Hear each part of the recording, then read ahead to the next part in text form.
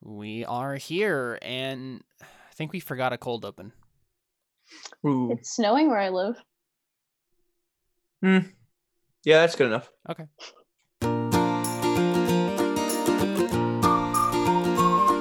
This is The Christian Artist, honoring Christ through creativity. My name is Caleb.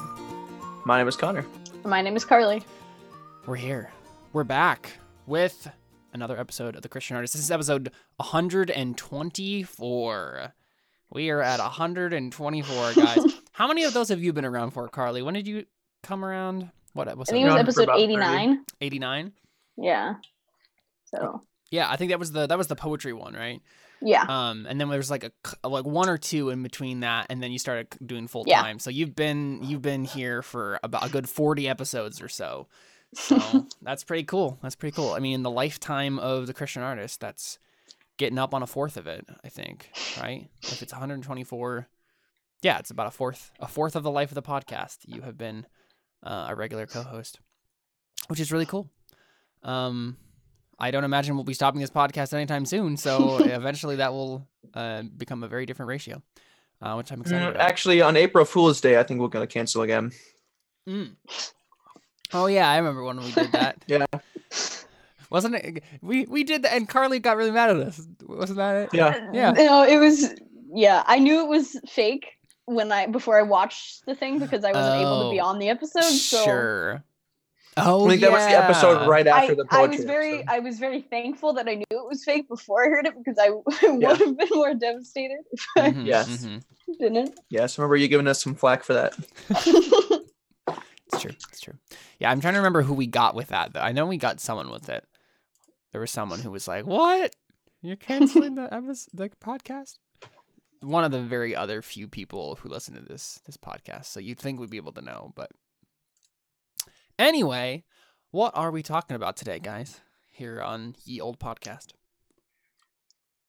Well, last week we talked about epistemology, and It's now we're true. talking about ecclesiology. Yeah, another one of those E words. So we are continuing our series, our the Christian and Theologies series, and we're talking about another ology today, another study of. So last week we talked about epistemology, the study of knowledge, and today we're studying what? What does ecclesiology mean? Working definition. Hold up a second. I mean, I know. I can. Yeah. I ask these these questions. I guess they're not rhetorical. The study of churches, especially church building and decoration. Mhm. Theology as applied to the nature and structure of the Christian church. The second one. Yeah, the second one of specifically those. the We're not second going to talk about church decoration today. Because that Unless there's a theology of that. I mean, okay, there is a little bit. We could talk about third command. Wait. Is it first or second commandment? Second commandment second commandment violations. Yes, we can do that. We could talk about that, but we won't. Not for today's episode. Because that's not what we're talking about. We're not talking about church decoration. We're talking about what is a church in a more metaphysical sense, in the actual sense of the church as a body of believers. And what does that look like? What does it look like to be a healthy biblical church? What does proper ecclesiology look like? And so gotta have a warning here right up front. All three of us have heavy Reformed Baptist persuasion leaning, so we're coming at that from this perspective. So No, hold up. Not a single one of us has a Reformed Baptist leaning because we want to. Yeah. That is a thing, or because that's our bias, or because we've been Yeah. grown up that way. Actually, all three of us, Carly, now I is a part definitely of, didn't grow up this way. yeah. Carly, now you're a part of, I don't think it's called a Reformed Baptist church. No, it's not denominational, but it definitely, in the doctrine and conduction of services, feels more reformed. Right. So none of us have grown up in any type of Reformed Baptist setting whatsoever. This has all been because of Scripture's leaning. Scripture's declarations and exhortations that we have come to this theological basis. yeah. So when I say we have Reformed Baptist leanings, I'm saying that's what we have through scriptural study, come to believe is the proper form of ecclesiology. Right. But I say that just so you don't, like, someone who just stumbles upon this episode isn't just like, why are you not like talking about like where you're coming from here? Or you're just saying this is a good ecclesiology without ever like referencing why we think it's good ecclesiology, and or rather like what specific ecclesiology in terms of just like a definition we would hold to, and we would hold to a Reformed Baptist ecclesiology. Yeah. Anyway. So, with us being so upfront about that, let's start with confessions. Yeah, that's a good place to start, actually. And I don't think that's really on this list. So that is a good, very good place to start. So what are confessions, Connor? What do you bring that up for? I have no idea. It's just a word that I think we should use. Oh, okay. So Carly, what are confessions? In most senses, it's a way for the church to recognize, like, these are the things that we believe the Bible teaches, and it's an easy way to look at a confession and say, as one body, this is what we confess is biblical, and this is what we follow, as not in substitution of the Bible or in a higher rank of the Bible, but as a way of more clearly defining things that the Bible teaches. It's a summary of a church. Yeah, basically. Or the beliefs of a church. Yeah. That should hopefully be a summary of the church because of the practice of doxology. So a practicing of what they teach so who they are, what they do should reflect their theology or their confession.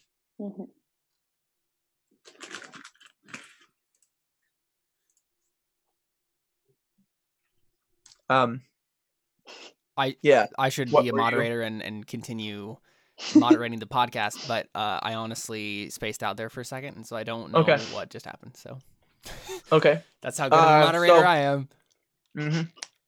Yeah, I'm not sure. Like, okay, so confessions. Like, what was just said about confessions? Like, because I missed it. Well, they're a summary. Okay. Right. Yeah. Okay. It's a summary of what we just said.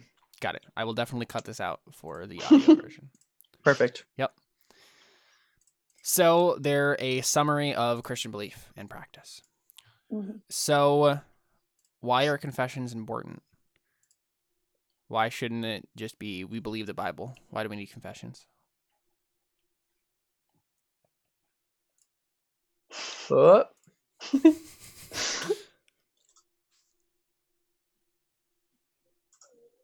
Sorry. I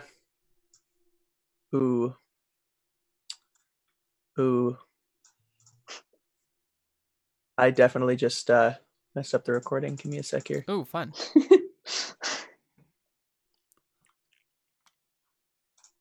Continue without me. Okay. Carly, why are confessions important?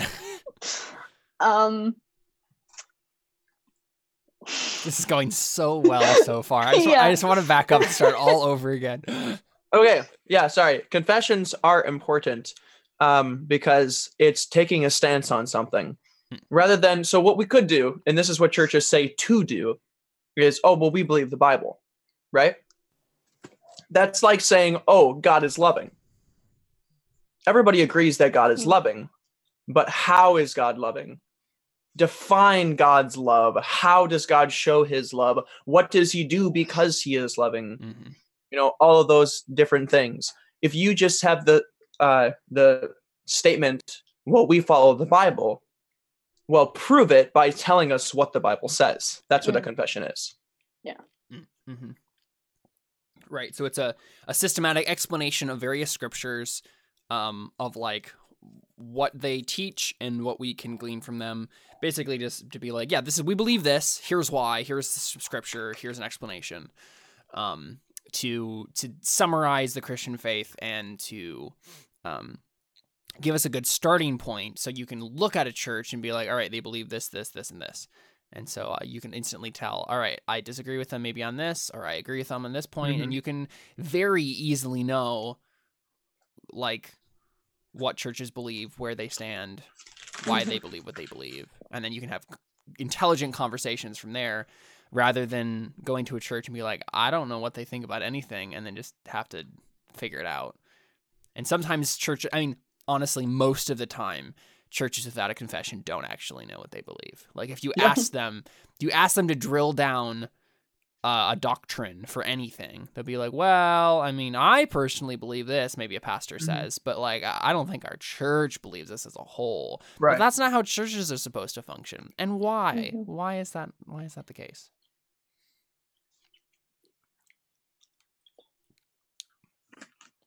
I mean, because a pastor is supposed to lead the flock and teach them about the word, not just say, this is what I believe about the word, but my congregation might feel differently. No, they're supposed to actually like exegete the word and instruct the congregation on what the Bible says to believe. By saying, I believe this when my congregation doesn't, the next question I would ask them is, do you teach your congregation? Yeah. What do you teach your congregation? Do you not teach your congregation what you know? I don't understand. Why don't they know this? Yeah. Right. If you believe this is true, why aren't you teaching your Yeah. flock this? Yeah. And if you are and they still just don't agree with you, why are you their pastor? That's not like, why did they choose you? And this is another conversation. I mean, we've had a conversation like this before, but this is something that we believe about Christian unity, right? Like there are people who believe that Christian unity is found when you don't drill down into specifics about truth, and you kind of just accept any general Christian belief and be like, all right, we can be unified because we all believe in the essential stuff. But when we're talking about the local body, how are a very diverse set of people in terms of belief able to have any sort of unity when, I mean, we're going to go through all of the different marks of a biblical church, the things that church should be doing.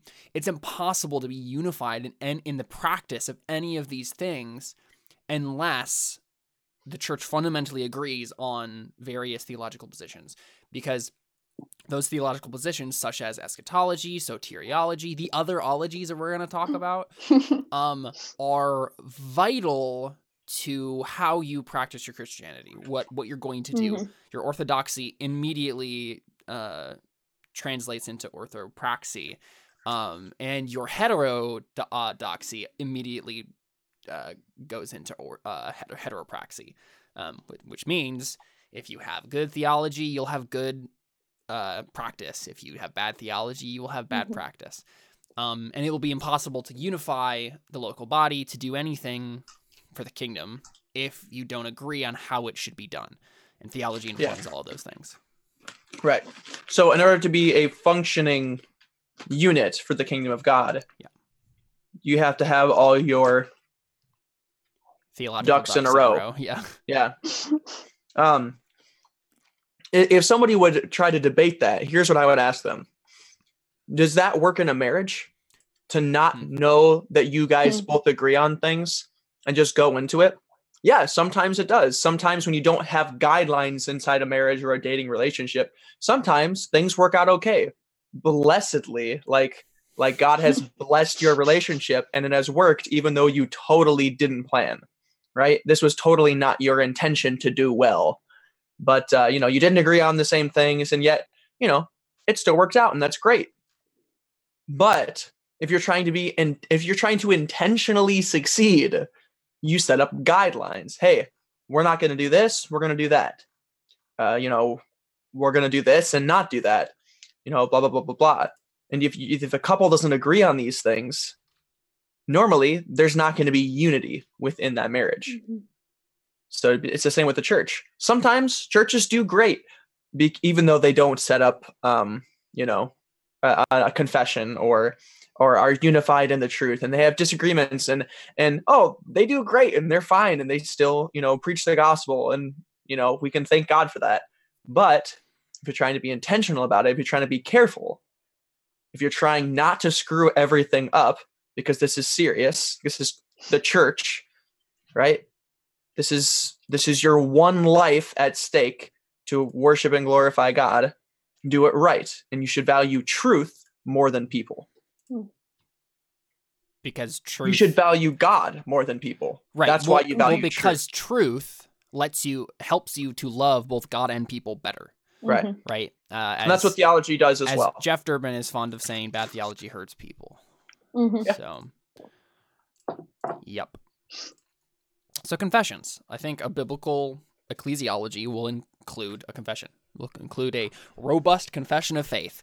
And you don't have to make this up wholesale. There are plenty of them out there that are pretty great. We recommend the 1689 London Baptist Confession of Faith. Yes.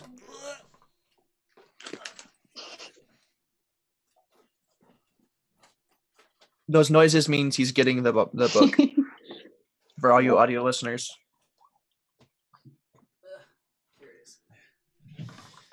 You can get this online for just $4 at founders.org. It was not sponsored. But this is a 1689 Baptist Confession of Faith in modern English.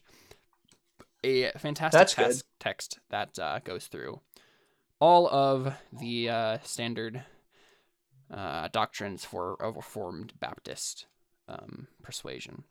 Yeah, I haven't gotten to that one yet. I'm going through all the ones that are in the back of my new Bible, and that one's the last one because it's the most recent. Yeah. It is fantastic. It's really good. Me and Angel Rodriguez have read it, and I got it just because I wanted to read it, and Angel, my friend Angel, also wanted to read it, and so I read it, and then I gave it to him, and he read it, and he's like, and we're like, yeah, I guess we're both Reformed Baptists now. So.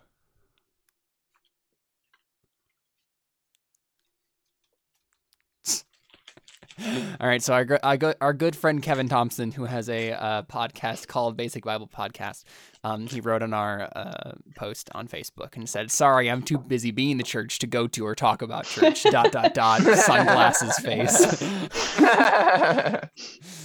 So obviously that was satire. Yep. I'm too busy being in a dating relationship to plan out my dating relationship. No, I'm too busy being in a dating relationship to go on dates with my date. That's what that means.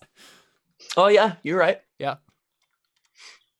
I'm too busy being in a relationship to go on dates. That's what you're saying when you say you're too busy being in the church to go to church. You can't be the church without going to church. And that doesn't mean it's a physical building. It means you have to gather with other believers. And this gathering has to include the marks of the biblical church, which we will go through. So first is confessions. Do we have any other things that we want to say about confessions?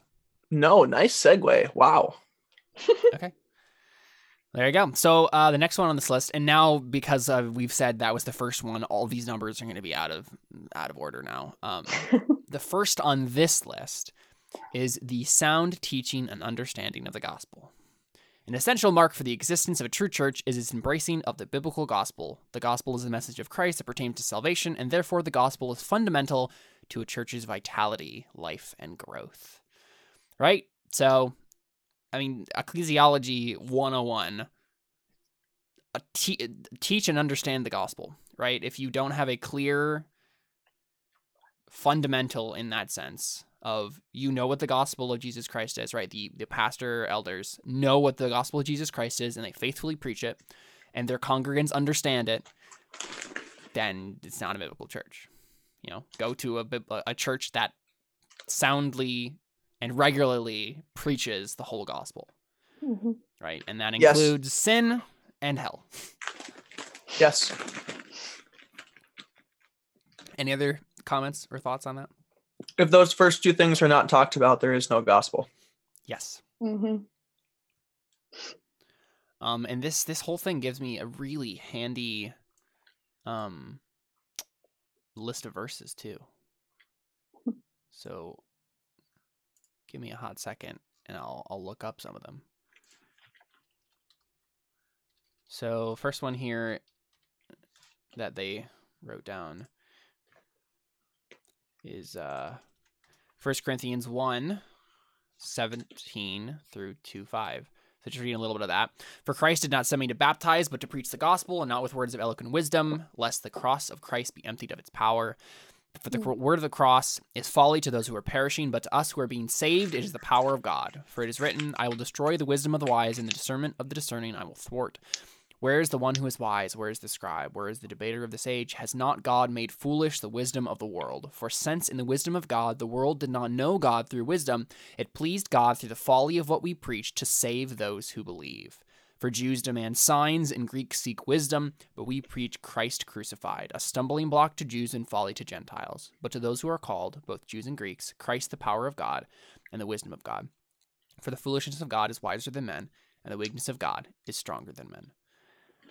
Honestly, I can't think of a better section of scripture when talking about this sound teaching, understanding of the gospel, because so often in our current evangelical world, and I can only speak to America's current situation because that's the only one I'm familiar with. It's always cool to hear about countries in other other countries and other places that have sound biblical teaching and sound biblical churches. Currently in America, we do not have a very good paradigm going on. No, we do not. And that paradigm basically includes all the things these verses say not to do, right? So where the word of the cross is folly to those who are perishing, but to us who are being saved is the power of God.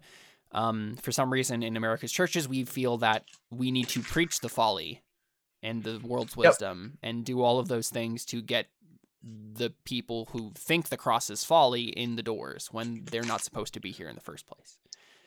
And I can't think of a stronger way to say it. So, no, that's good. Point number 2. Yeah. So I would just say one last thing is that the gospel is the most beneficial to Christians. Not in the sense that it saves them, that it reminds them of why they are saved, how they were saved, and that makes them more disciplined to keep in that faith and to not drift away from what they have heard, like it says in Hebrews 2. To be more diligent of to know the gospel, not to drift away from it, right? That's keeping your congregation saved. Not that somehow if you don't preach the gospel, God will abandon them. But that is a means of grace by which God uses to keep his children saved. Yeah. Is by the sound continuation or continual preaching of the gospel. Yeah, I was doing a CLI lesson today, a reading, and it was talking about like personal devotions, and one of the key things in it was that you should focus on the gospel message in anything that you're reading in the Bible, and that you should be preaching the gospel to yourself every day too, not just to other people, because Christians need to be reminded of it as well. Yeah. What you said, Connor, about the means of grace is a really, really good thing that I've really been kind of getting an understanding of myself, what that phrase really means. Right? Like God throughout scripture commands churches to have these regular ordinances and the preaching of the word and all of these things, not only because, for the obvious reasons, right, that the Bible is the word of God and so on and so forth, right, but that they are means of grace. They are the means that God has provided in this world to the regular providing of grace through Jesus Christ, right? So hearing the word of God is a means by which God gives us grace, right? He gives us grace for sins. He leads us to repentance, right? He continually helps us to become more like Christ, and this is only through the teaching and understanding of the gospel, and all of the other peripheral things that come with that, in a sound biblical church, right? So, you can't just stand there and expect God to just provide for every single need for you. Like, this is the means that he has provided for you. I saw a meme recently where it was like, someone's like, I don't feel worthy enough to go to church. And then like the character in the meme like freaked out and like was like looking like crazy and being like, no, but the means of grace were provided for people like you. Like, you are the reason that these things exist. Like, if you feel unworthy, go to church. Yeah. That's what it's there for, right? The preaching of the word will lead you to repentance, will make you more like Christ. You'll be able to be in fellowship with other believers. God will give you grace through that. Don't try to clean yourself up before you go to church, because church is there for your cleansing. Don't take a bath before you take a shower. Yeah. Especially because baths don't actually clean you that well. True. You just sit there in your own dirt. Exactly. That's disgusting. Yep. But yeah. So point number 2 on this list is the, I guess point number 0 was confessions. There you go. That will make the count right. Point number 2 is the proper administration and observance of the ordinances. The ordinances of baptism and the Lord's Supper are signs and seals of God's promises and blessings and salvation, and are for those alone who have made a valid profession of faith and so have committed to follow Jesus Christ. And this is one of the things that separates our conviction as Roman Reformed Baptists from Presbyterian conviction, in which these ordinances would also be provided for the children of believers, who we do not believe that is correct ecclesiology. Mainly because the new covenant, it seems clear in Scripture, the new covenant is only for the elect, is only for believers, and that includes baptism and the Lord's Supper. So let's talk about this. Yeah. Let's talk about this. Baptism makes children think that they are saved before they are saved. Mm-hmm. Don't confuse them. They are small children. They don't understand things. Just don't confuse them. It's very simple. Yep. Just keep preaching the gospel to your children, but don't make them think that they're already baptism Christians. Is not a means of grace for salvation. Baptism is a command. It is an outward sign. Baptism is not a means of grace to make you more like Christ. Baptism is an outward sign of the work that has already been done in you, that has made you more like Christ. And the same with communion. Communion does not make you more like Christ. It is a repentance that is once again, just an outward showing, a unity event in which you are proclaiming Christ in you and Christ resurrected. And what you mean, right, Connor, by these ordinances don't make you more like Christ, you mean for just anyone, right? Like, so a non-believer takes these things, that isn't going to lead them to salvation. It's honestly going to condemn them, is what it's actually going to do. Yeah. Don't bring judgment on yourself. Right after the verses that we read when we take communion, I'm not sure exactly where I think it's 1 Corinthians 10. They're in this. Yeah, it's 1 Corinthians 10. Yeah. They're in this listing. Right after the verses that you read. I'll just read it. That say take communion. Yeah, so it's wait a second. That actually might not be the passage. 1 Corinthians 10? Looks like it might be 11. Yeah, here you go. 1 Corinthians 11, verse 23 and onward. For I received from the Lord what I also delivered to you, that the Lord Jesus, on the night when he was betrayed, took bread, and when he had given thanks, he broke it, and said, "This is my body, which is for you. Do this in remembrance of me." In the same way also he took the cup after supper, saying, "This cup is the new covenant in my blood. Do this as often as you drink it in remembrance of me. For as often as you eat this bread and drink the cup, you proclaim the Lord's death until he comes." Now that is where we usually end when we do communion. The passage continues and says, "Whoever therefore eats the bread or drinks the cup of the Lord in an unworthy manner will be guilty concerning the body and blood of the Lord." This does not mean just unbelievers, but certainly unbelievers, but also if you come to the Lord's Supper with unrepentant sin, so on and so forth.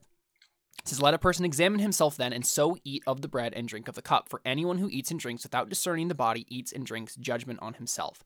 That is why many of you are weak and ill, and some have died. But if we judged ourselves truly, we would not be judged. But when we are judged by the Lord, we are disciplined so that we may not be condemned along with the world. So then, my brothers, when you come together to eat, wait for one another." It just goes into other things. But so... And what's interesting about that passage, right? So this is serious stuff. Don't take the Lord's Supper. Don't take communion if you aren't saved. And also don't take communion if you have unrepentant sin.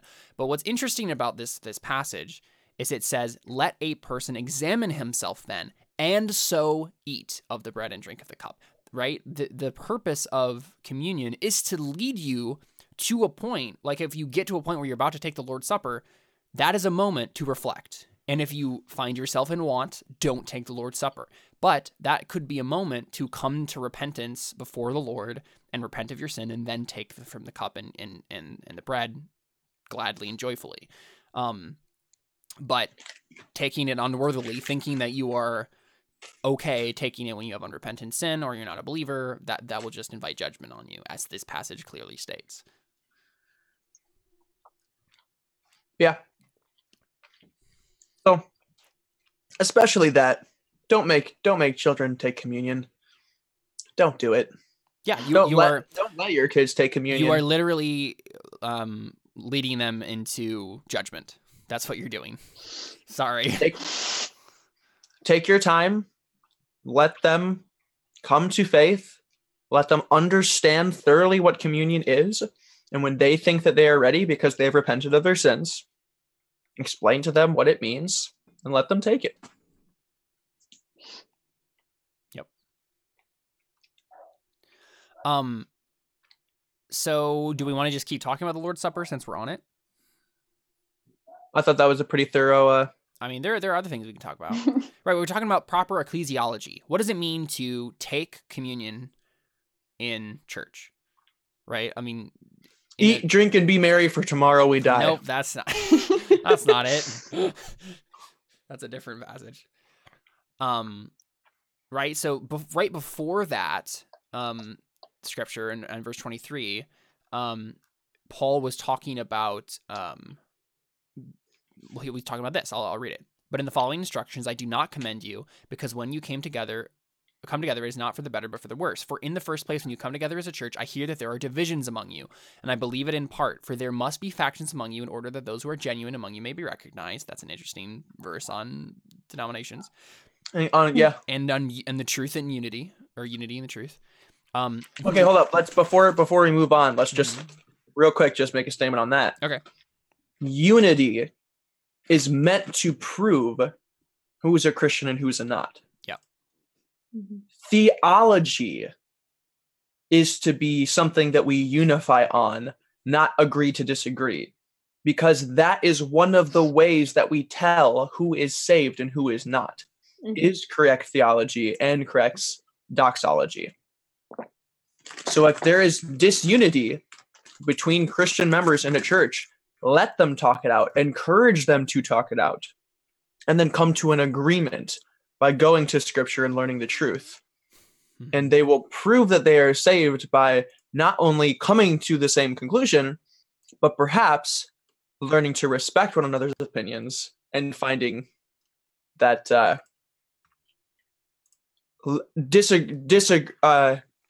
not agreeing to disagree in the sense that you can believe what you want and I believe what I want, but agreeing that it's a secondary issue or a tertiary issue. Well, actually just a tertiary issue, really, because we're talking about within the church. And then agreeing that it's not worth fighting over, and that neither of them are in sin because it's a tertiary issue and both of their minds are made up. Right? 1 Corinthians, yeah. I'm sorry, not 1 Corinthians, Romans 15 and 14, I think. Right? We're all in agreement on that one? Sure. Okay. Continuing on that verse then, the point I was going to come to is, it says, when you come together, it is not the Lord's Supper that you eat, for in eating each one goes ahead with his own meal. One goes hungry, another gets drunk. What? That's what it says. What? With an exclamation point? Do you not have houses to eat and drink in? Or do you despise the church of God and humiliate those who have nothing? What shall I say to you? Shall I commend you in this? No, I will not. And then he continues with, for I received from the Lord what I also delivered to you. Can you imagine getting drunk on communion? Yeah. Can you imagine the wrath? Yeah. And so I want to point this out because I think we, as our current evangelical churches, really have a weird perception of this. The Lord's Supper is about eating together as the body of Christ. That's what it's about. It's not like this thing where it's supposed to be like, all right, and everybody gets a little cracker, and all right, eat it, and all right, everybody gets a little cup of grape juice, all right, and we're gonna forget it ever happened. No, right. It's special. It's important. It's about a communal meal together. Like, I honestly think it would be more faithful to what communion really is to just literally have a potluck after church and have the bread and wine there, right? And like partake of it as like that particular thing, and then just continue out like with the rest of it as just a meal together, right? Yeah. Have that be like the beginning of a meal together where you take of communion and then you just be in fellowship and have a meal together. That's what this is about more than anything. It's about the unity of the church. It's about the church coming together in communion. That's what the word means. And that makes it so much more important that if you have unrepentant sin, that you don't partake in the unity of Christians because you're not there. Because you're in unrepentant sin. That's why in Matthew 18, it says that if somebody is in unrepentant sin, go to them and tell them their fault. And then if they still don't repent, you bring along another brother, and then you bring it before the church, because sin is a church issue. It's a church discipline issue. And if they're in unrepentant sin and they're together with the body of believers, thinking that they're in unity, they're bringing judgment upon themselves. That's what we're talking about. Yeah. We have a Bible study that we usually do Sunday afternoons after our current church. And we like I tell you what, there has been like, one or two times where I definitely does not feel like the reason I didn't want to go to that Bible study was because I knew it was going to be basically exactly what the Lord's Supper is supposed to be about, like a communion between believers. We're eating together, we're studying the Word of God together, and I felt like, oh, I shouldn't go today because I have I realized in that moment I had unrepentant sin, and I was like struggling with it. I'm like, am I like have a clean conscience right now? Can I like honestly repent of this sin right now, or am I still holding on to it? And I had to like take like a good like half an hour to really like wrestle with that before I like allowed myself to go, because I was like, I was feeling that, and I didn't want to be in communion with other Christians if I wasn't feeling like I was being genuine with that, rather than like being there and pretending like everything was okay, right? And that's not to say that you shouldn't like go to church if you have like a sin that you're dealing with or whatever, right? Like it means go to church and then deal with it, right? Like go there and deal with it and be in fellowship with other believers and have them help you. That's what they're there for. But yeah, any other thoughts on the Lord's Supper, Carly? Yeah, so my family for the past like 3 months was looking for a new church, and one of the churches that we visited, it kind of weirded us out because when they did communion, they went up and got the elements, the bread and the juice, but they didn't take it together. They just took it individually in the same time, but not at the same time. And it kind of weirded us out, one, because it wasn't what we were used to, because our church didn't do it that way, but also because like that's kind of besides the point of it. Like the point of it is that it's supposed to be a united thing as the body of Christ. It's not supposed to be something that you just do alone. Right. Yeah, when you enter a unity with God, you enter a unity with his people. That's why church is important.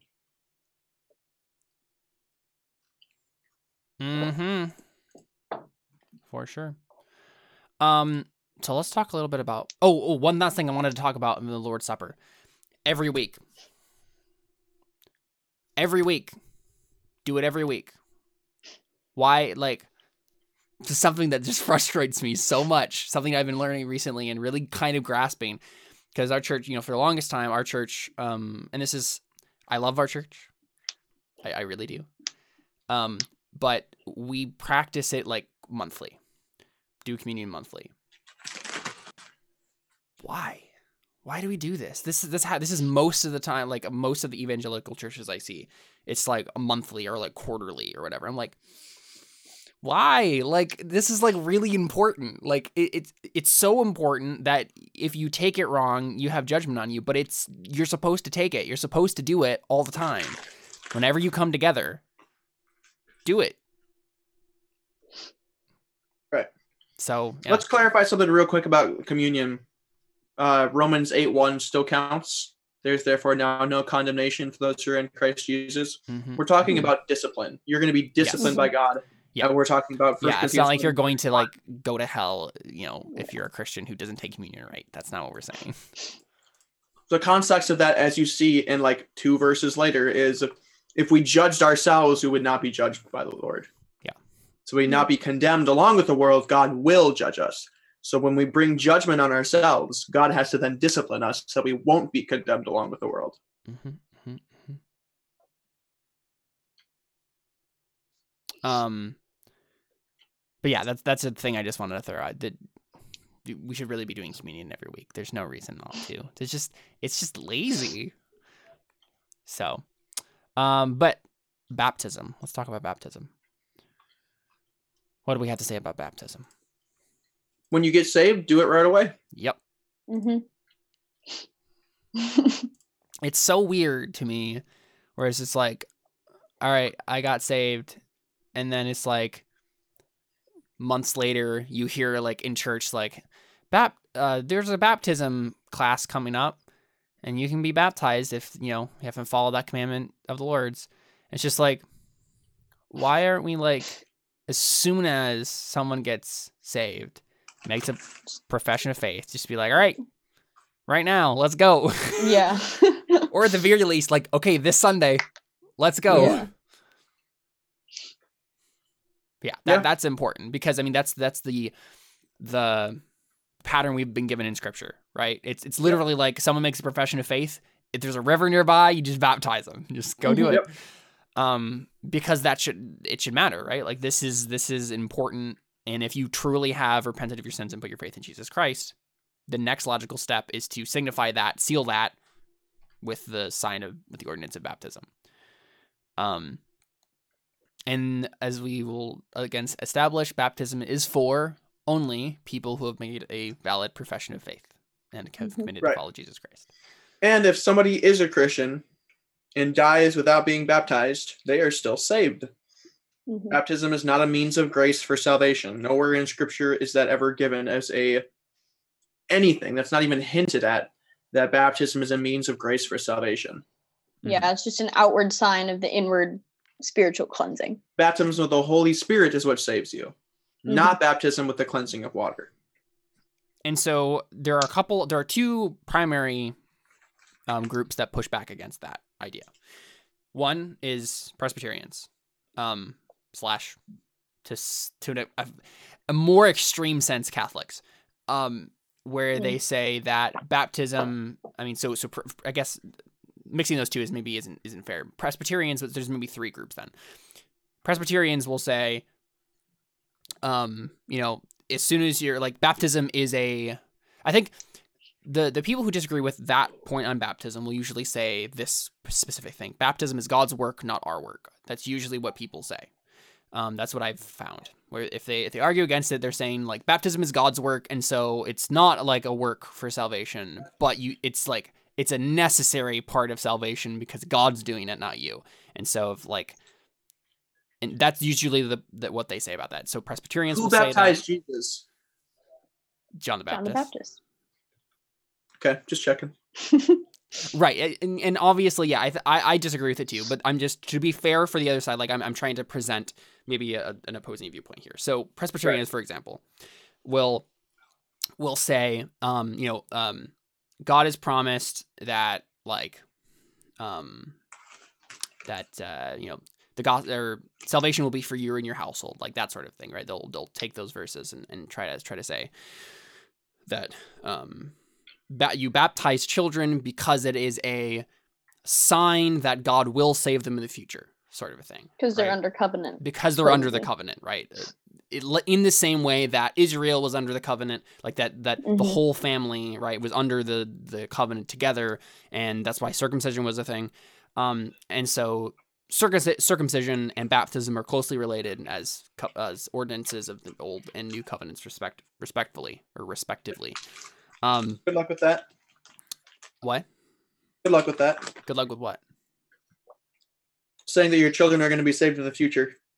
Right, and that's the thing that I think the main thing that they're getting wrong here, and this is like a very truncated, simplified, quick straw man argument that I'm making right here. So bear with me. I realize that I'm not going into depth here, but just as the simplest answer is usually the best. So yes, but so the simple answer to provide for that situation is to point at the difference in the new covenant, that the new covenant is for the elect only, and there's a spiritual reality that is being that has been foreshadowed in the physical reality of the old covenant that is only spiritual in the new covenant, right? So families in a physical sense are not automatically in the covenant in the same way that they were in the old covenant, because the new covenant is not for ethnic peoples.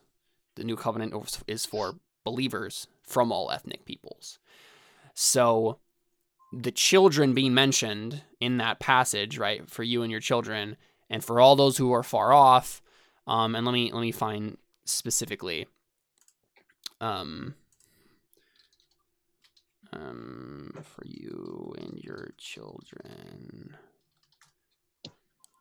Sounds like Romans 4, because I was reading that today. That Yeah, might be Acts slightly different. 2:39. It says,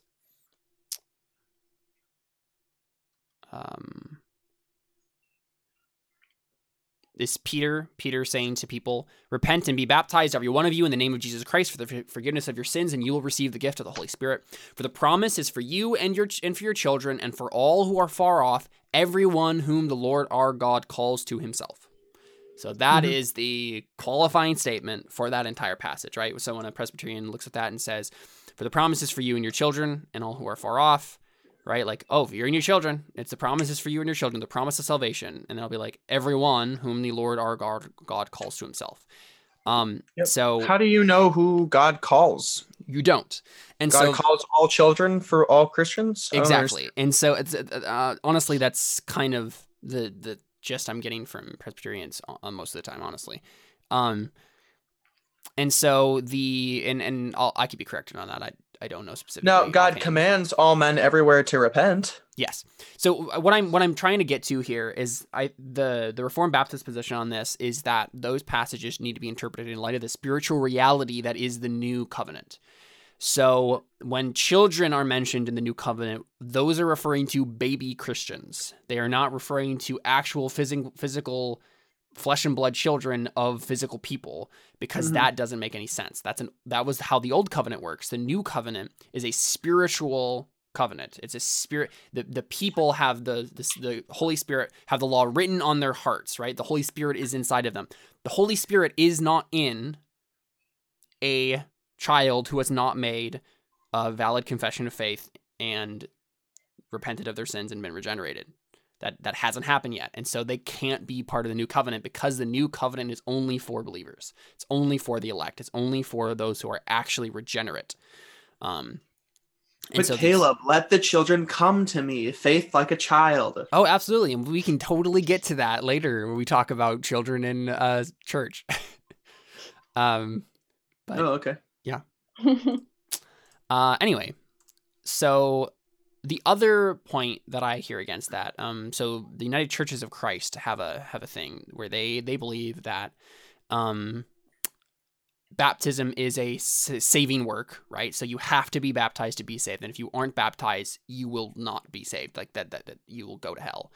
And they like to point out that, like, it says repent and be baptized, right? Like that. That's the pattern found there, and then you'll be saved. Right? Be baptized and then be saved. Did you know that repentance doesn't save you either? Exactly. Yeah.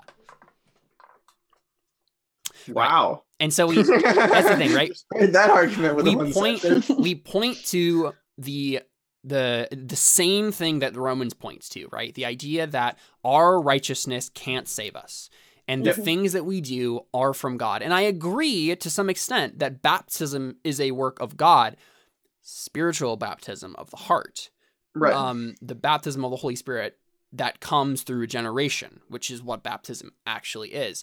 The physical baptism that is happening when you dunk someone underwater and then lift them up again is a physical sign that has happened.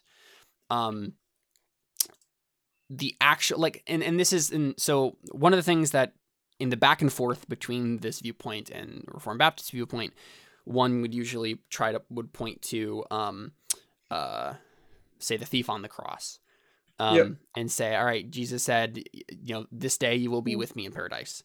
And so, I mean, he wasn't baptized, but Jesus said that. And so I've said that to a person who believed this viewpoint, and their response to me, and I'm curious what you guys think about this, their response to me was they were still under the old covenant. And so they didn't need to be baptized to be saved. What would you say to that? I'm curious. I mean, I would ask them when the new covenant started. Yeah, the first thing I thought was it was Jesus himself that told him that he was going to be saved. So, right. Well, that's the thing. So their argument was like, because he was still under the old covenant, then he didn't need to be baptized. So because he was circumcised, probably, right? But so I was just curious what your guys' thoughts were. But if you don't have any initial thoughts, my belated response after the conversation had already ended, and I was like, oh, this is how I should have answered, was Jesus had already been baptized at that point. The disciples had already been baptized at that point. John the Baptist had been baptizing people at that point. Yeah. If baptism saves you, he should have been baptized if he was supposed to be saved. He was not under the old covenant, because the old covenant was obviously, if baptism is what they say it is, right, then he couldn't have been part of the old covenant, because the people were already being baptized.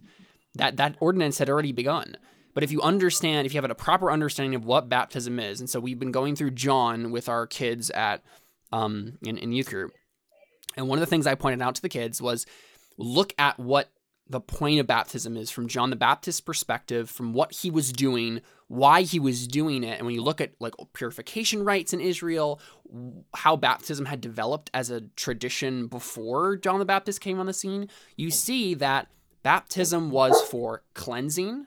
It was a purification rite. And more importantly, for John the Baptist, it was a mark that you were preparing yourself for the kingdom. The kingdom of God was coming upon Israel, the kingdom of God as inaugurated by Jesus Christ. And for John the Baptist, his baptism was a baptism of readiness. It was repent of your sins because the kingdom of heaven is at hand.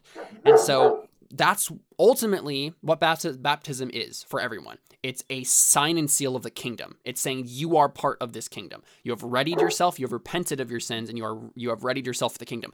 Before Jesus fully inaugurated the new covenant, right? It was a readying yourself for the arrival of the kingdom. But now it is a sign and seal of the fact that you are in the kingdom that is currently present.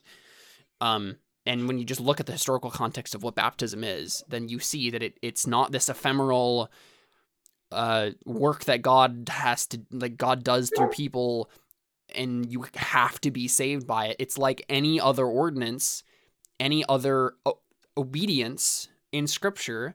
It's not from us, ultimately, because the Holy Spirit provides it, provides the ability for us to be obedient.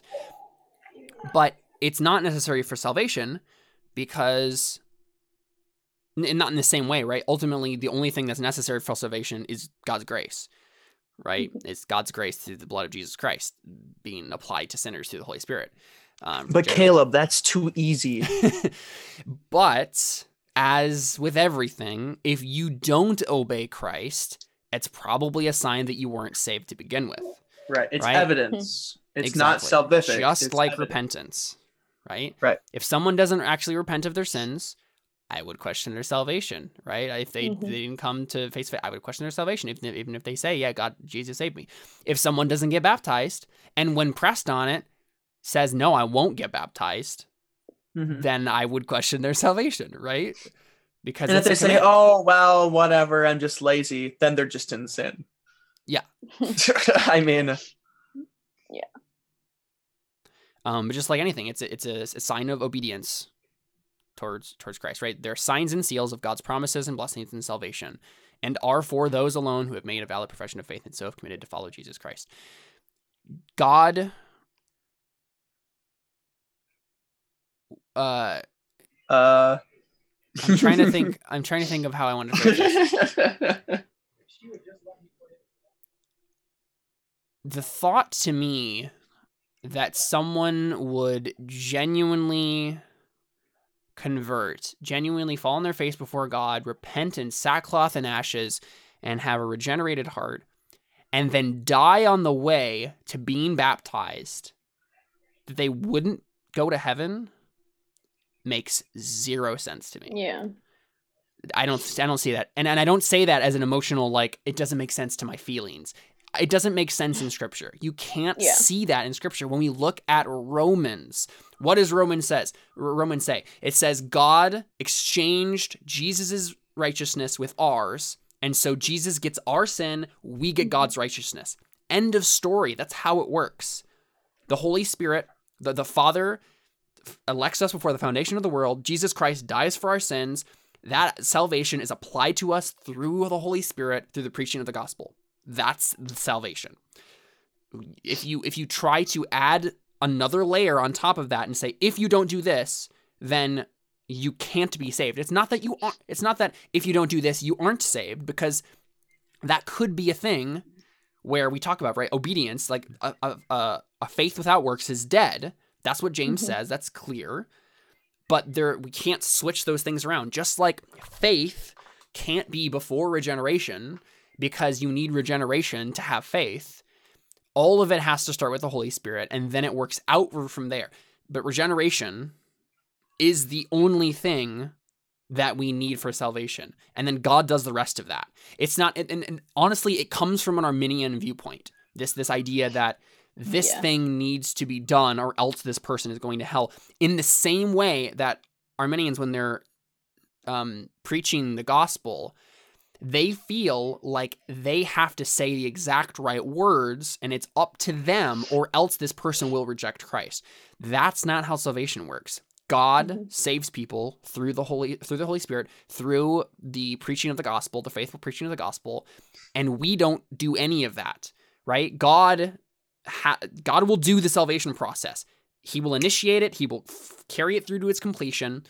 We just have to be faithful to the steps along the way, and we will be faithful to the steps along the way if we're truly saved. And so if we try to get really technical about these definitions, if we try to be really nitpicky with the order of, like, all right, if you got to be saved right away, or like you're literally, like, you're going to die. If you die before you get baptized, you're going to go to hell. Like, I just don't see that in Scripture. The one last thing I'd point to for that is when Paul talks about baptism.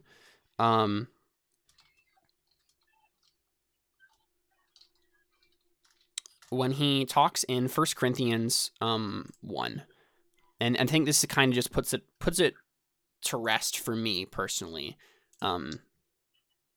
And if you guys have any other thoughts after this, feel free.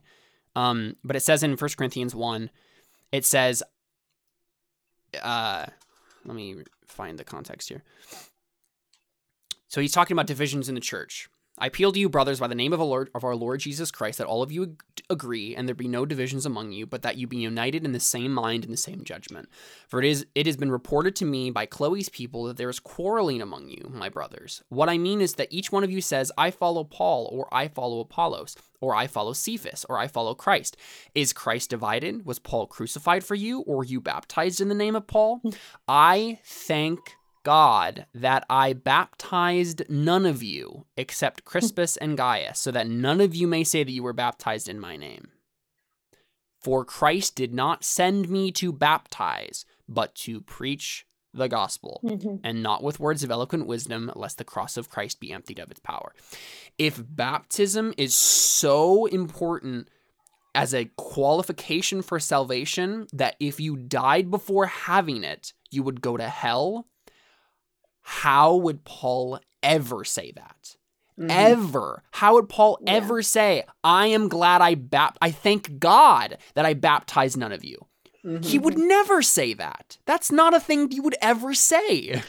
You're yeah, getting all Jeff Durbin on I this. I seriously am. Yeah, if I've been listening to Apology all day. So if Romans 9, with what Paul says at the beginning of Romans 9, that he wishes that he himself could take the wrath of God for other people, that he could be condemned to hell for that somebody else should be saved. And yet he decided specifically not to baptize these people and left them to their condemnation. That would be inconsistent. What if somebody have died there? What if somebody had died in the past, like before he came to them again? And it sounds right, like he like preached the gospel, and then like there were already Christians there that were like baptizing the believers there, right?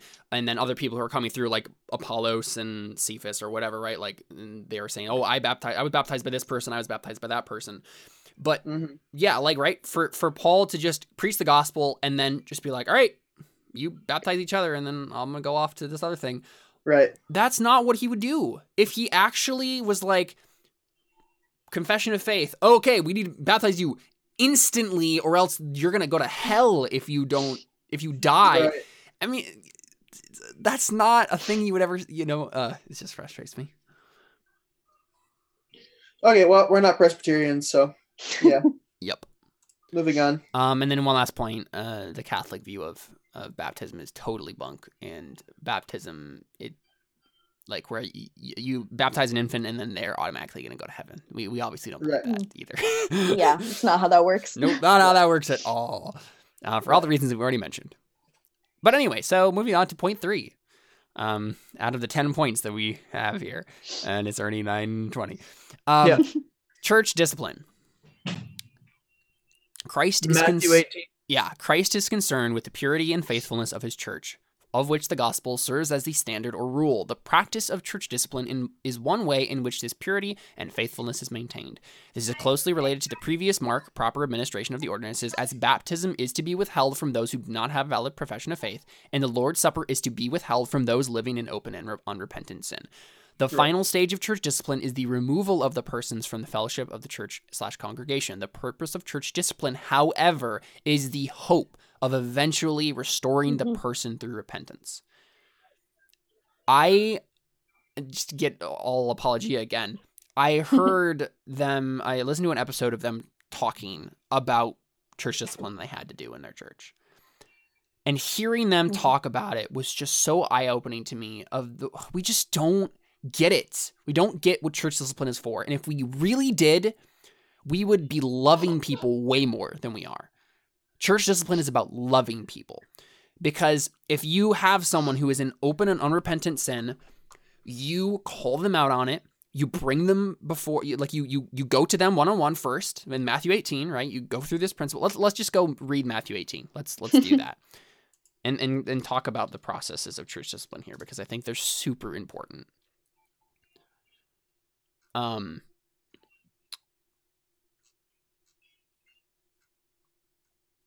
Yeah, here you go. If your brother sins against you, go and tell him his fault between you and him alone. If he listens to you, you have gained your brother, right? So right away, if there's a problem, there's a person in unrepentant sin in the church, there's an issue, go talk to them, right? You are their brother or sister in Christ, go talk to them. If he listens to you, you have gained your brother, right? You've corrected them. They will be thankful, and there you go. That's how it goes, right? You hold each other accountable, right? That's what this is about. Iron sharpens iron. But if he does not listen, take 1 or 2 others along with you, that every charge may be established by the evidence of 2 or 3 witnesses. So now we go back to the Old Testament. The standards of God's justice have not changed. You bring 1 or 2 others with you. So we have 2 or 3 witnesses, right? You and 1 or 2 others. You go before them, and you've told these other people what has been happening, the unrepentant sin that this person is in. You have a conversation with them, and if you and these other people bring it before them and they're still unrepentant, right? And then according to the 2 or 3 witnesses, then if he refuses to listen to them, tell it to the church. And so you and those 2 other witnesses, you come before the church and you say, we have witnessed the fact that this person is an unrepentant sin, and now we are bringing it to you as a judiciary body of spiritual matters to do justice on them, right? So that the body can be reconciled. And so if he refuses to listen even to the church, let him be to you as a Gentile and a tax collector. So one thing I want to talk about that I really didn't get until I listened to that episode on Apologia on church discipline is that I don't think we really get when we read these verses what this means, right? So this doesn't just mean, kick them out of the church because they can't be part of fellowship and they can't take the Lord's Supper or have baptism, right? That's an important part of this, right? We don't want to bring taint into the body by having a person there who isn't, who's unrepentant and is going to bring disunity to the body of Christ. But think about it this way. This is what they pointed out that I didn't really think about. Let him be to you as a Gentile and a tax collector. What do we do with Gentiles and tax collectors?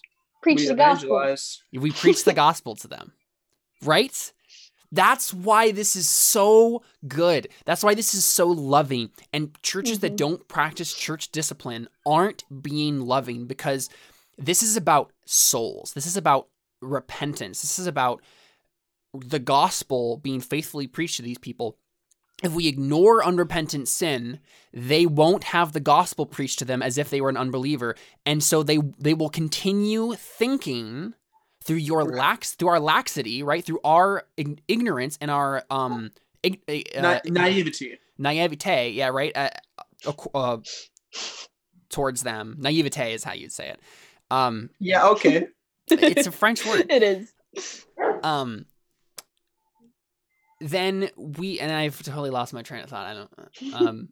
If we do this, right? If we ignore their sin, we are not loving them, because they could die tomorrow and go to hell, and it's ultimately their responsibility, right, to get right before God. But we are not being loving to them in providing them accountability and providing them with the chance to come face to face with God once more and be charged with their sin, to look at the law of God and see their unworthiness, and then come to faith in Jesus Christ through repentance.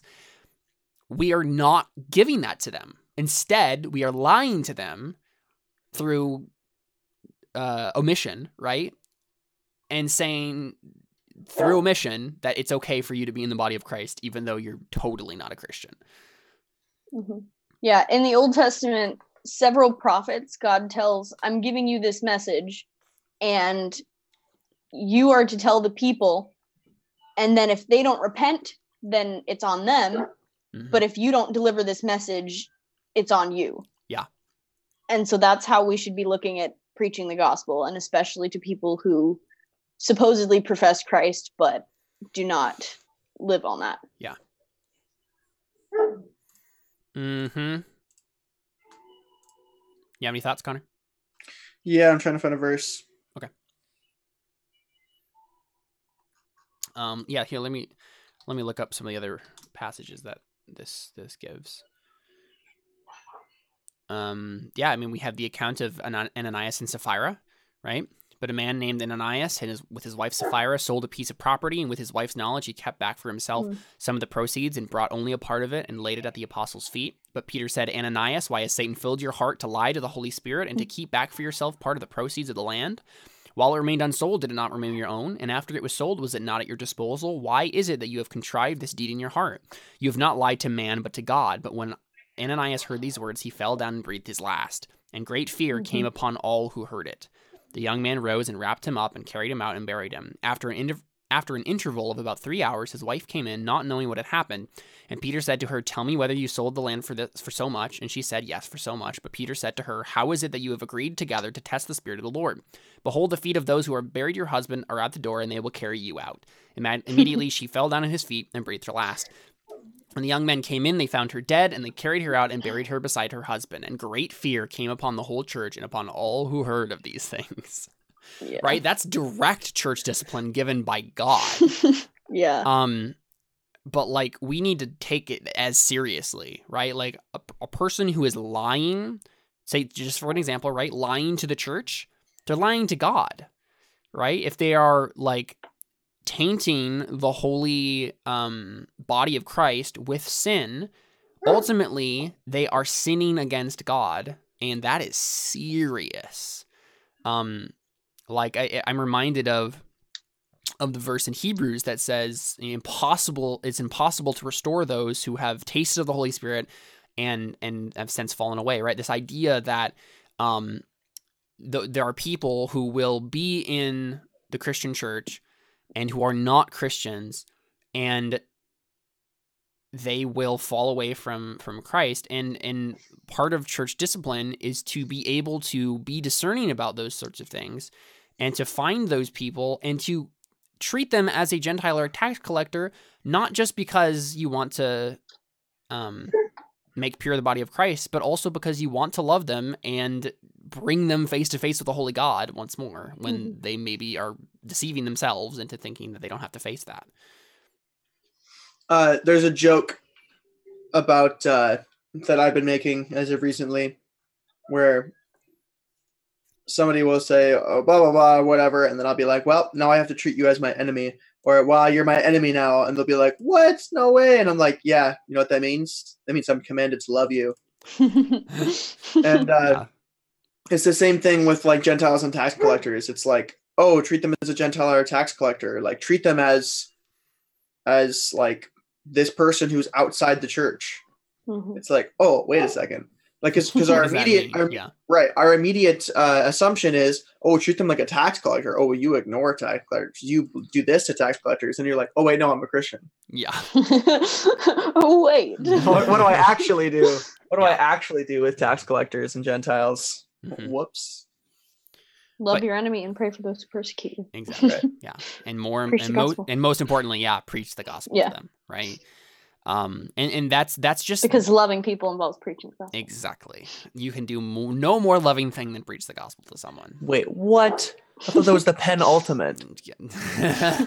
Oh yeah. Oh, Carly, did we tell you about that story? I don't think so. Okay, so Connor was doing and this will be a fun story for the listeners too.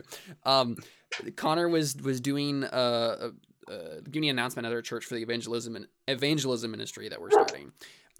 And he said that preaching the gospel to people was the penultimate act of love. What he meant to say was that preaching the gospel to people was the ultimate act of love. But instead he said it was the second to most ultimate. And so I said it 3 times. I did the announcement 3 times.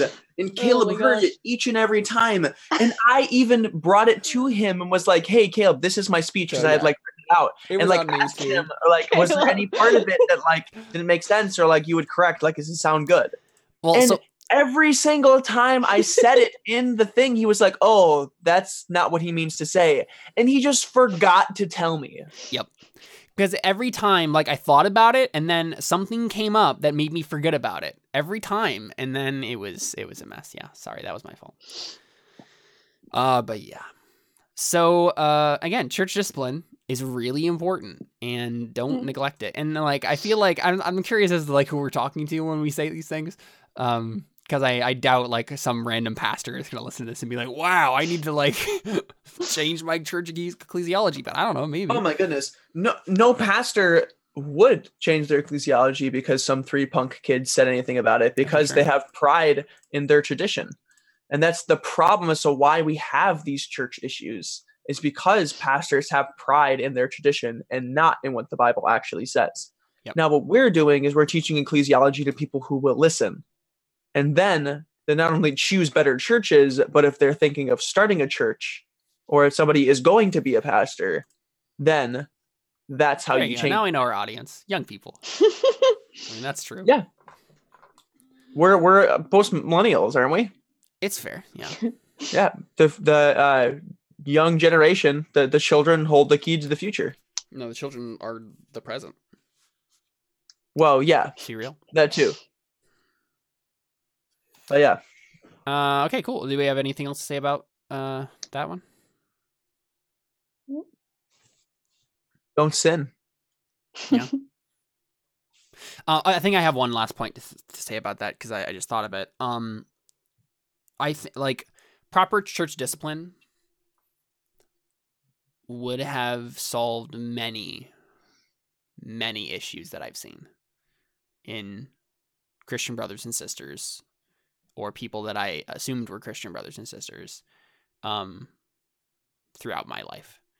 There have been many times where just a proper application of church discipline would have done wonders to not only help the church to be more unified, but also to be loving to that person instead of.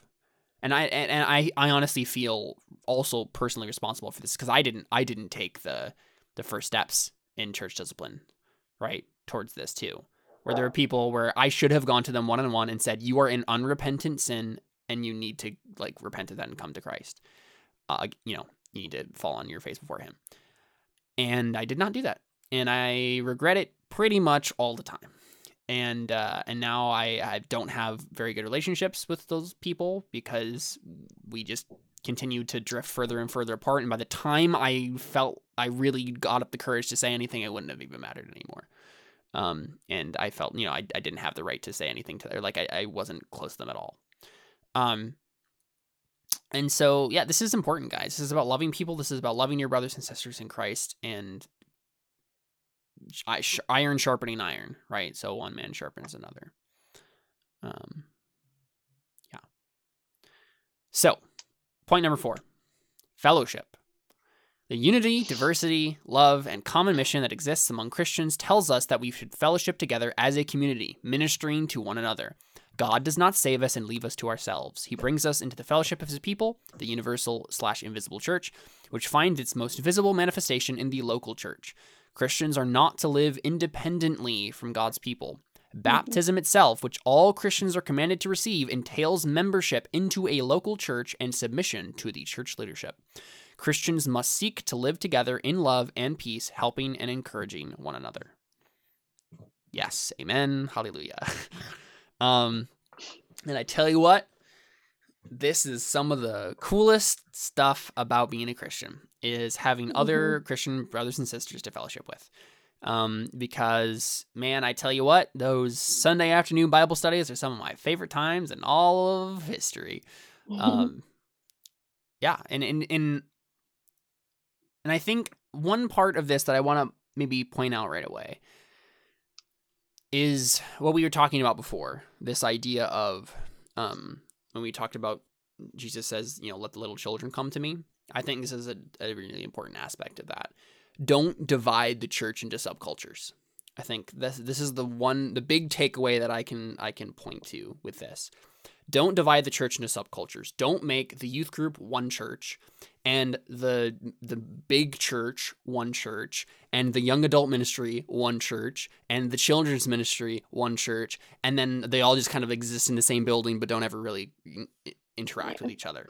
They don't interact, they don't teach, they don't know who the other person is, and therefore they start teaching different things, and they almost start teaching different gospels. Yep. And that's a serious issue, it turns out. But this is something that is so rampant in evangelicalism in the West right now. Going back to the children thing, we don't let children into service. And so we create 2 churches. The children have their own church where they can be away from everybody else and not bother anyone else. And then the adults have their own church. There are so many issues with this. And I could go on a rant for hours about this topic. But one of the things that it does most obviously to me is that it helps parents excuse themselves from teaching their children. Where they give their children to the church and they get their Bible study, and then they don't have to worry about it the rest of the week. All right, they've been if my children aren't following Christ, it's not my fault, it's the church's fault, because aren't the people teaching them good stuff? That's the sort of subculture we create when we do this.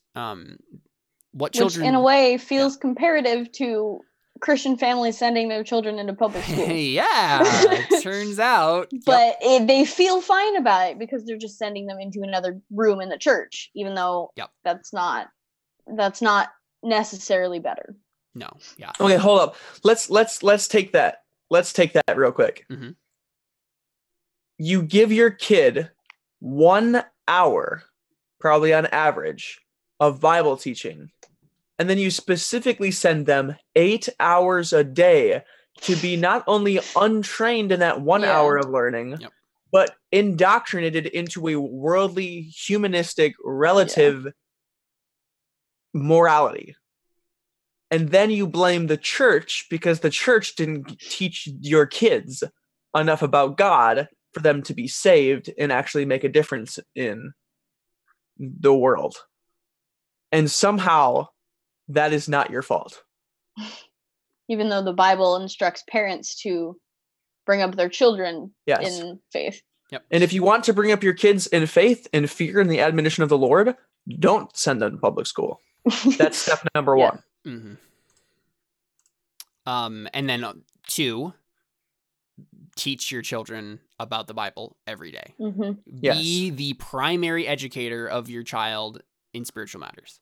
Okay, let's be fair. That is step number 1. Step number 2 is don't send them to public school. Yes, that's step number 1. Yeah. Okay.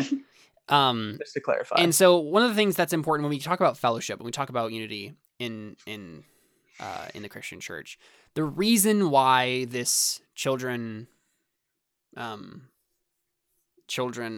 parent thing is an issue is, and honestly, the reason that Baptist churches have a problem with it is because we don't have a Presbyterian view of baptism and paedo-baptism and paedo-communion. And so it's easy for us to not view raising our children as seriously as Presbyterians do.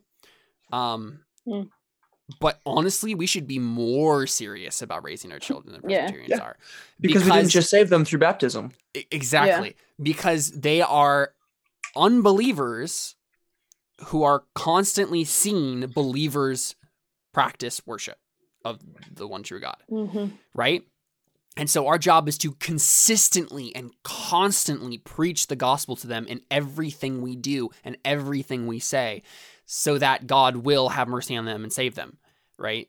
And so a primary part of this is being together as a family in corporate worship. And so we could have a conversation all day about having like specific like Sunday school time where like maybe, like a specific set aside time where, the adults have a class that's a bit more high level geared towards them, and the children have a class that's a bit more low level geared towards them. But when you walk in the door to church and immediately your children just like go to their side of the church and you go to your side of the church and you never interact with each other until you're on the car on the way home, that's an issue, because that's called 2 different churches. That's called 2 different churches. And one of them is a church made up of primarily unbelievers. So what, like, I don't. That's a good point. Right? Like, I don't get. I mean, in that situation, is a very good chance that they're both made up of mostly unbelievers. Yes, fair. But right, like I'm not saying that you have to have like whenever you go to a Bible class, you need your children right there. No, that's not what I'm saying. What I'm saying is that your children need to be singing you worship God in church, and they need to be standing right next to you. Yeah. That they need that. They need it more than anything, almost anything else that they can need in the church atmosphere. They need to be a part of what's happening, because if they aren't, they will not stay. They won't. The reason 90% of children who profess to have a faith in like high school leave their faith in college is because they never had a faith to begin with. And the reason that happens is because their parents never taught them. They sent them to youth group and ignored them. They never followed up. They never cared. And they just assumed that the youth pastor was taking care of it. That is not how to train your children in the fear and admonition of the Lord. It's not. It's not how that works. Church is about the whole community coming together as the whole community and being a part and worshiping as the whole community all the time. You can split up into separate groups to have like particular classes and particular outreaches or whatever. But in the majority of practice as the church, we need to be together. Even in like small group situations. And so because, and then there's another thing I want to get to, and I'm sorry, I'm talking a whole lot. I want you guys to talk too, but I think this would be a good jumping off point for you guys to talk about this is, the multi-generational aspect of the church being incredibly important, right? The older people teaching the younger people teaching the older people, right? Like having that constant give and take where you get the wisdom of the elder and the passion of the young people. And it is a beautiful mix. It really is when it's properly multi-generational and they're interacting and they're doing missions together. They're doing evangelism together. They're worshiping together. They know each other. They love each other. They eat together. But our churches nowadays, especially when we have situations where it's like, all right, we have a traditional service and then we have a contemporary service. You've instantly created a division in the church where they will not interact with each other. Why would they? They don't believe the same thing about church. Right? Yeah. So, yeah. Thoughts? Comments? That inspires laziness.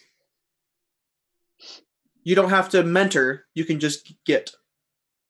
You're not a part of the church. You just come to learn. Yeah. You're not a part of something real. You're just a part of something.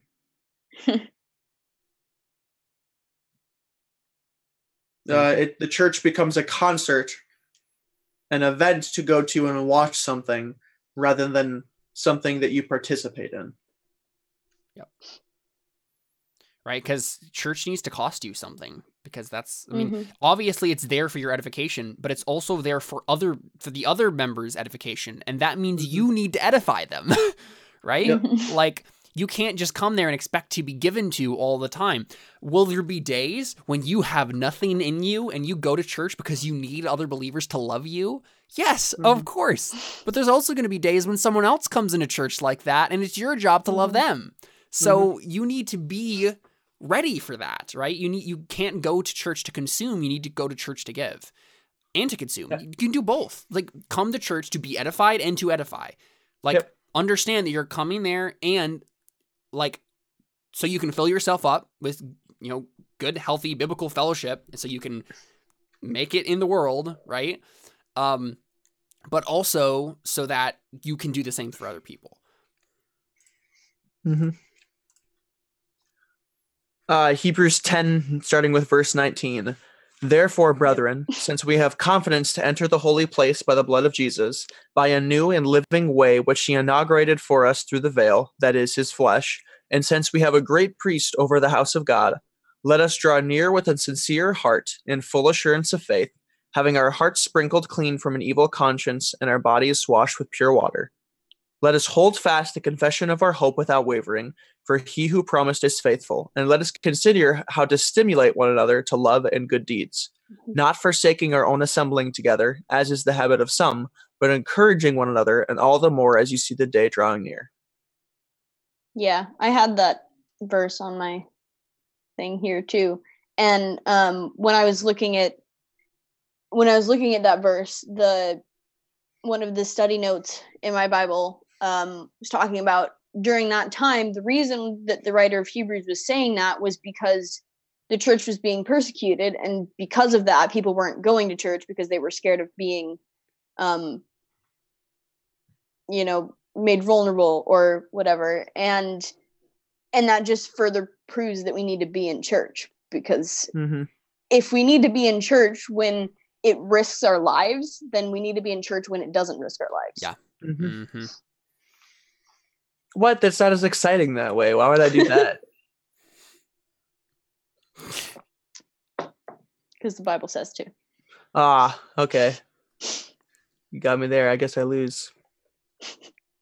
Yeah, just the last thing I would say about the whole children ministry thing, I would say absolutely have some sort of children's program so that parents who want to be able to fellowship with other Christians and study the Word of God without having to have their kids with them the whole time, have it that they have a Bible study and that the children's have something that they can go to and then have church.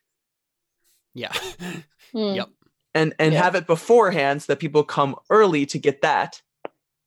And then they all go to church together, and you don't have a children's ministry thing because church. And then afterwards have communion. That's the plan. And don't let your kids have communion unless they profess faith in Christ. Yeah. And then talk to them about that. Talk to them about why they're not letting them Right. take it. Right. Right? Like all of these are perfect learning opportunities, teaching opportunities Yep. for you to teach your children, for you to show your children what it's like to be a Christian in a church. And Yep. then when they grow up, they will have that as a habit, as a example for them. They will Mhm. know what it's like. And they, Mhm. if God has, blessed them and saved them, they will love it. And they will fit Mhm. right in. They will know everyone. They won't feel like they're out. Like there's such an issue with people in churches like this that have like subculture issues where a young person will graduate from youth group and then they'll be expected to go to big church and they get there and they're like, this isn't anything like youth group was like. And they have no one they know. They have no connection to anyone. It's not anything similar to what they were expecting. Yep. And what do? They don't stay, that's for sure. Yeah, I think one of the most common arguments, or at least the first thing that I would think someone would say to having kids in service is, oh, they're too young. They can't comprehend what the pastor is necessarily exegeting. Like they don't understand all of that. Well, then as parents, isn't that the perfect opportunity when you get home to explain all of that? Like if they Mhm. don't understand, like ask them if they have questions and then explain and use the scripture from the sermon and find more scripture to support it. And Yeah. it just makes First of- more opportunities. First of all, children understand more than people think. Yep. Yeah. That too. Secondly, Honestly, it frustrates me so much when people think Yeah. children are dumb. Like, nope. secondly, unbelievers understand more about the Bible than most Christians think. That Yep. Mhm. I've explained theonomy to my coworkers, and they said, yes, that is the best form of government. It has to be. Right. If And I God was is true, like- then yeah, of course. Right. And I was like, okay. I've had to like spend hours trying to convince my Christian friends of theonomy and Calvinism as well. Very easy to, people are like, oh yeah, okay, that makes sense. And Yeah. it's like, you're not even a Christian. And it's like, they just understand, oh, that's what the Bible says. And so that's what the belief is. They might not believe it themselves, or in the sense that they think of it as They true internalize it, yeah. and internalize it and practice But they that. understand that system of Yeah. belief makes most sense according to what the book says. Yes. Right. And so it's like, oh, my kids won't understand. Yeah. Sorry. And then piggybacking Snap off, out of it, man. yeah, piggybacking off of that, the I read an article by a person who was like, there's an article posted a little while ago, basically talking about like, yeah, children should not be in church, like they're super distracting, like all this stuff, and it was very, very negative towards children What? in general. It like it was the Gospel Coalition too. It was just it was real bad. Someone did a response article to it, and I read it, and this was what's his face? Mark Dever. No, Tim Challies. Peter. No. Like the person we know that goes to the Ligonier. Peter Birdsall. Peter Birdsall. Yes, thank you. He didn't write the article, but he shared the article. I don't remember who the actual author was. We shared the article about this, and then like a response article to where a guy was talking about like preaching to a church that like has the children there all the time, and one of the things he said, and I thought this was really interesting. He's like, the common argument I will hear all the time is, how can kids even understand what's going on? And he said it is one of the most satisfying and not satisfying, the most like edifying and like challenging parts of preaching to this church that I try to make sure that everyone in the congregation understands it. Yeah. But that it's being faithful to the biblical message, right? That I am not getting, it helps me to not get super highfalutin with my theological language and to have to figure out how to explain this to everyone. And that has been helpful so much to my congregation. Yeah. That's what he said. And I was like, yes, Yep. there you go. that works. That's perfect. Yeah, that helps me as well. Especially preaching at kids camp. Yeah. Is every single time I'm like, okay, I got to go back to the basics. And then I get to a point where I'm just like, oh, this actually just makes more sense, period. Yeah, to explain. Why don't I normally explain things like this? Exactly. Yep. Yeah. Very true. Honestly, the best practice for preaching the gospel is preaching the gospel to a kid. And then he'd be like, what the heck does that mean? And you're like, I don't know. I honestly don't know. I don't even know why I'm talking about that. Yeah. Yep. Any other thoughts on that? Just trying to run out of time here. Very quickly. Let the children come to me. Yeah. Separation from the ways of the world is the fifth one on here. Yeah.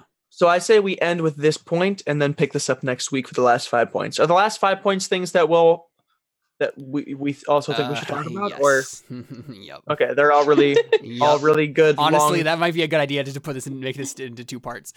Yeah, I think we can talk about 5 real quick and then or maybe we could just end here and then go through the next. What's the next point? So the next point is separation from the ways of the world. So it's the way it's written is, this does not mean separation from the world, for we would have to be taken out of the world, but separation from the ways, ideologies, and practices of the world that are contrary to God and his word. In other words, let's talk about that next week. There exists a concern for continual holiness and righteousness. Yeah.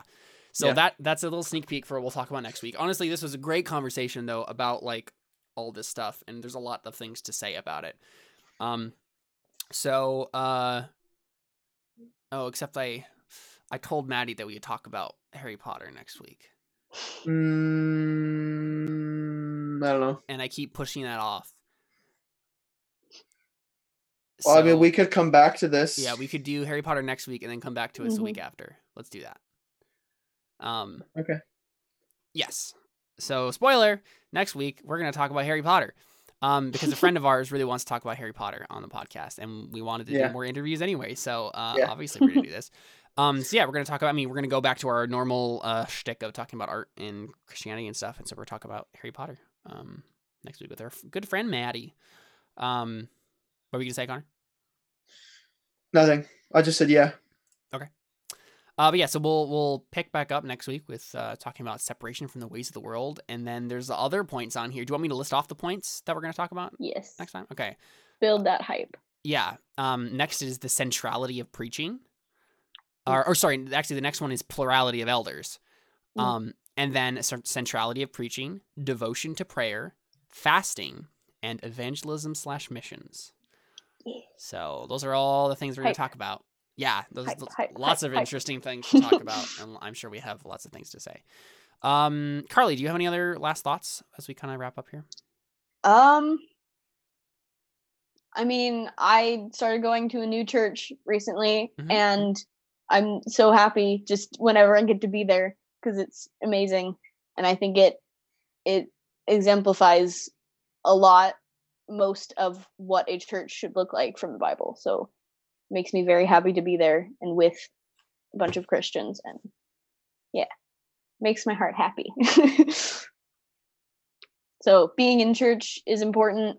Being in a biblically modeled church is extremely important. And if your church isn't biblically modeled, make it that way. Like start praying first. Yep. Start talking to people in your church, particularly your elders. And don't just gossip. Don't start with the congregation. Start with the elders. Yeah, and then have a conversation about these things, right? Like point them to Scripture. I'll link the article that we're going through, the little blog post here, in the liner notes, so you can take a look at all the Scripture yourself and get a firm understanding of what's going on here.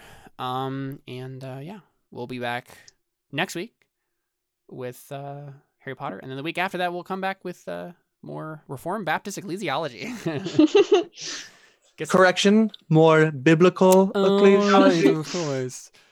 Yeah. So there you go. This has been The Christian Artist. You can find us at Twitter, on Twitter, at Christ_art_show, at Facebook, at facebook.com/ChristianArtistShow, and at our website at ChristianArtistShow.com. If you're sticking around for other things on this channel, Caleb Empowers on Twitch, we're having our 1-year anniversary of Terra Nullius this Thursday. It will be a year since we started the campaign. Happy birthday. Yeah. And it's really exciting. It will be really cool. I have some fun things planned. We're going to do a 6-hour session instead of a 4-hour session. Oh, dang. Yeah, it's going to be great. So we're doing that. And then we're having another episode of Anno Domini this Friday. Woo! I need to clarify with everyone that we're actually doing that. I need to write it on there. And I am good to go. on our message thread. That's good. That's good. Then we're going to do that. So we got some more D&D this week. And then yeah, we'll be back next week with more Christian Artist. Talk about Harry Potter. Alrighty, I think that's it from us here at The Christian Artist. This has been episode 124, The Christian and Ecclesiology, Part 1. And I think that's it. Got any last words, guys? Nope. It is finished. To tell us that. Sure. Yep, there you go. All right. Adios. Bye.